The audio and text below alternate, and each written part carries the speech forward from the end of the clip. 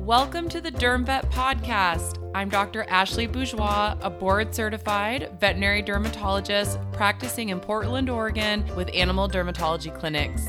I'm also a mom of two, just trying to find the balance like everyone else. Let's learn to ditch the itch, cytology, everything, and make derm more fun than frustrating. Why do dermatologists love skin barrier?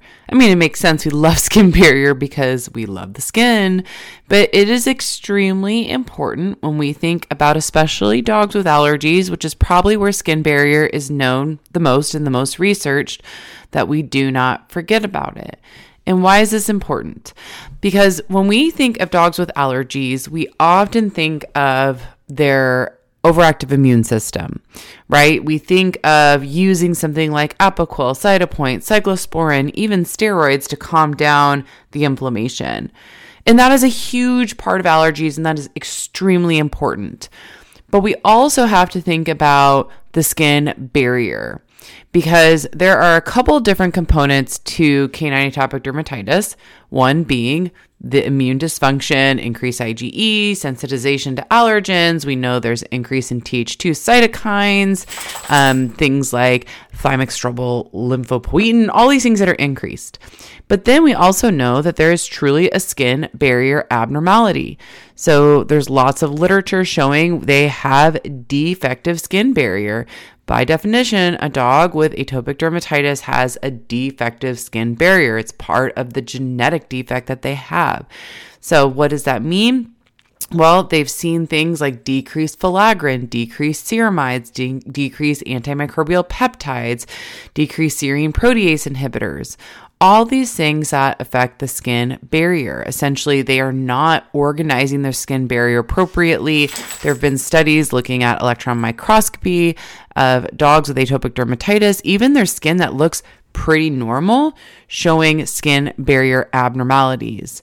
In canine atopic dermatitis, one of the definitions I really like about it is that it's a clinical syndrome rather than a singular disease.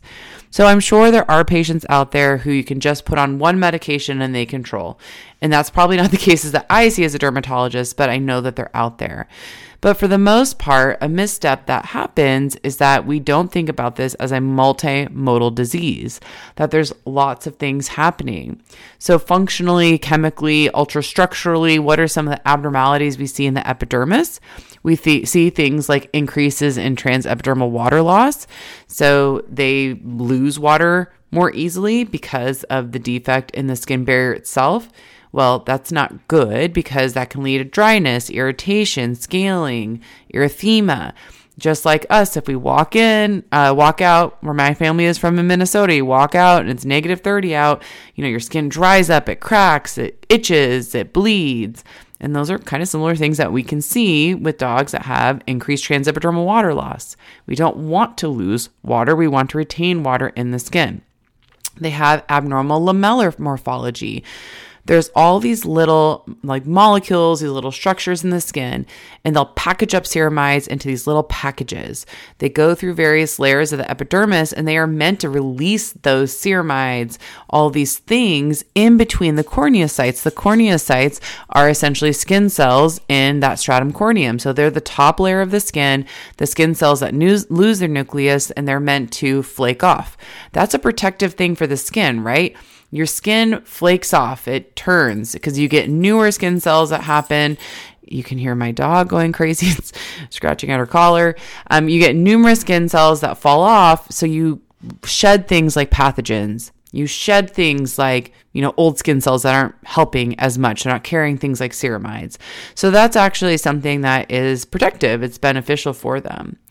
But these ceramides, they get packaged in these little vesicles and they go up and they're released. So they fill in the gaps between these corneocytes.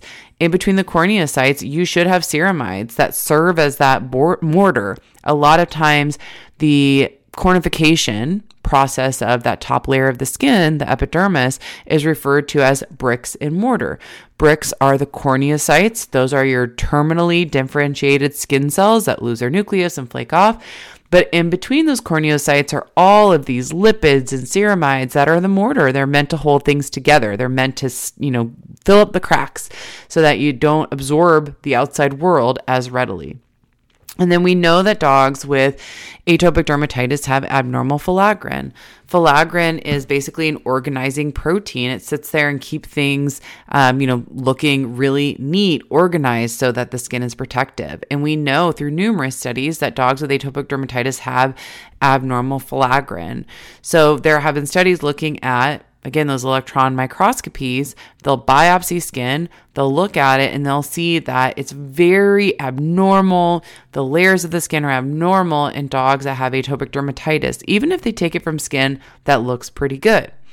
So why epidermal barrier, and considering that is really important, is if we can restore it, if we can make it so the skin is more protective again, make up some of these genetic defects, one, we're hoping for less things like infections.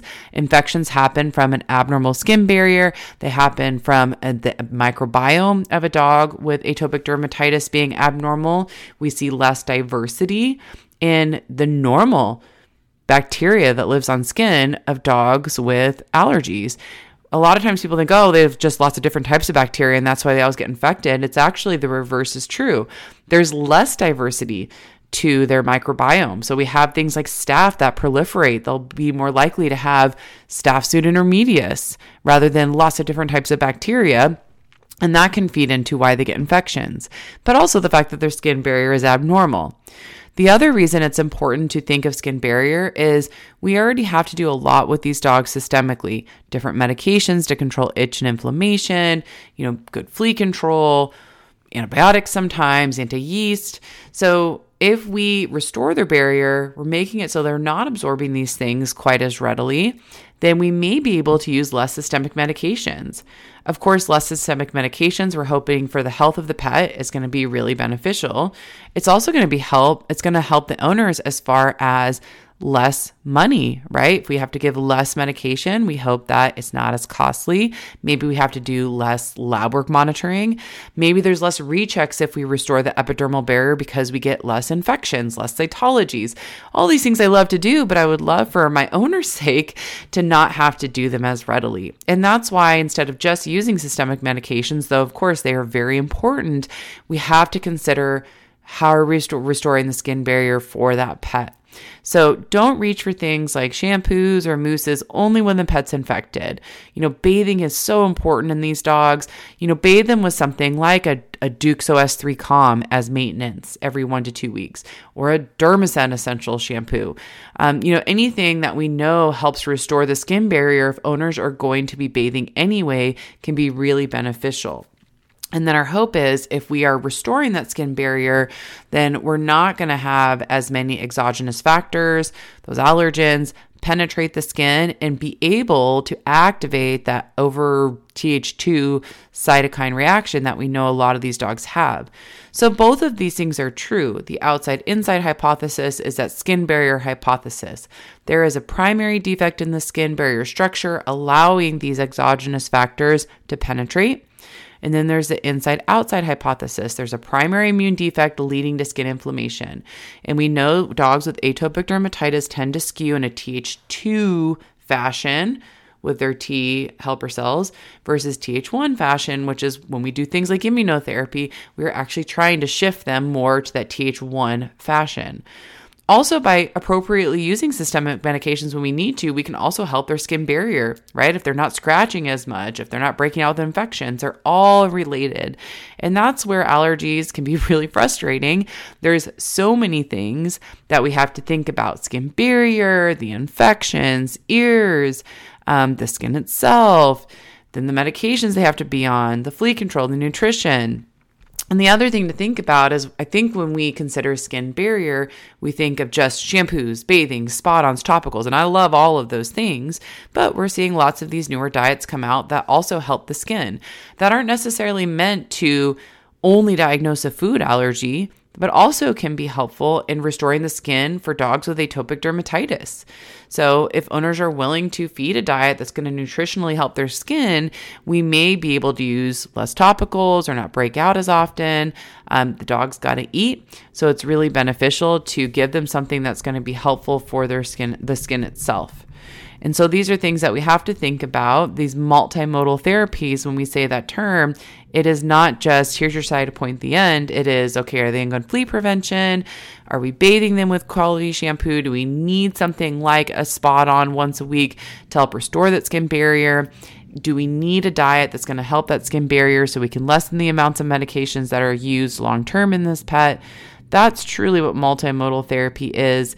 And that's why as dermatologists, we do love thinking of the skin barrier, and you will see our treatment plans go out with lots of different things, a shampoo, maybe a mousse, maybe wipes if they get infections on their paws all the time, or, able to restore the skin with spot on or use nutrition. We want these multimodal things so we can lessen the chance of infections, so we can lessen the frustration for clients. And we're so lucky that the organ we deal with, we can touch, we can see, we can massage, we can put topical things on, because most specialties don't have that, as an option.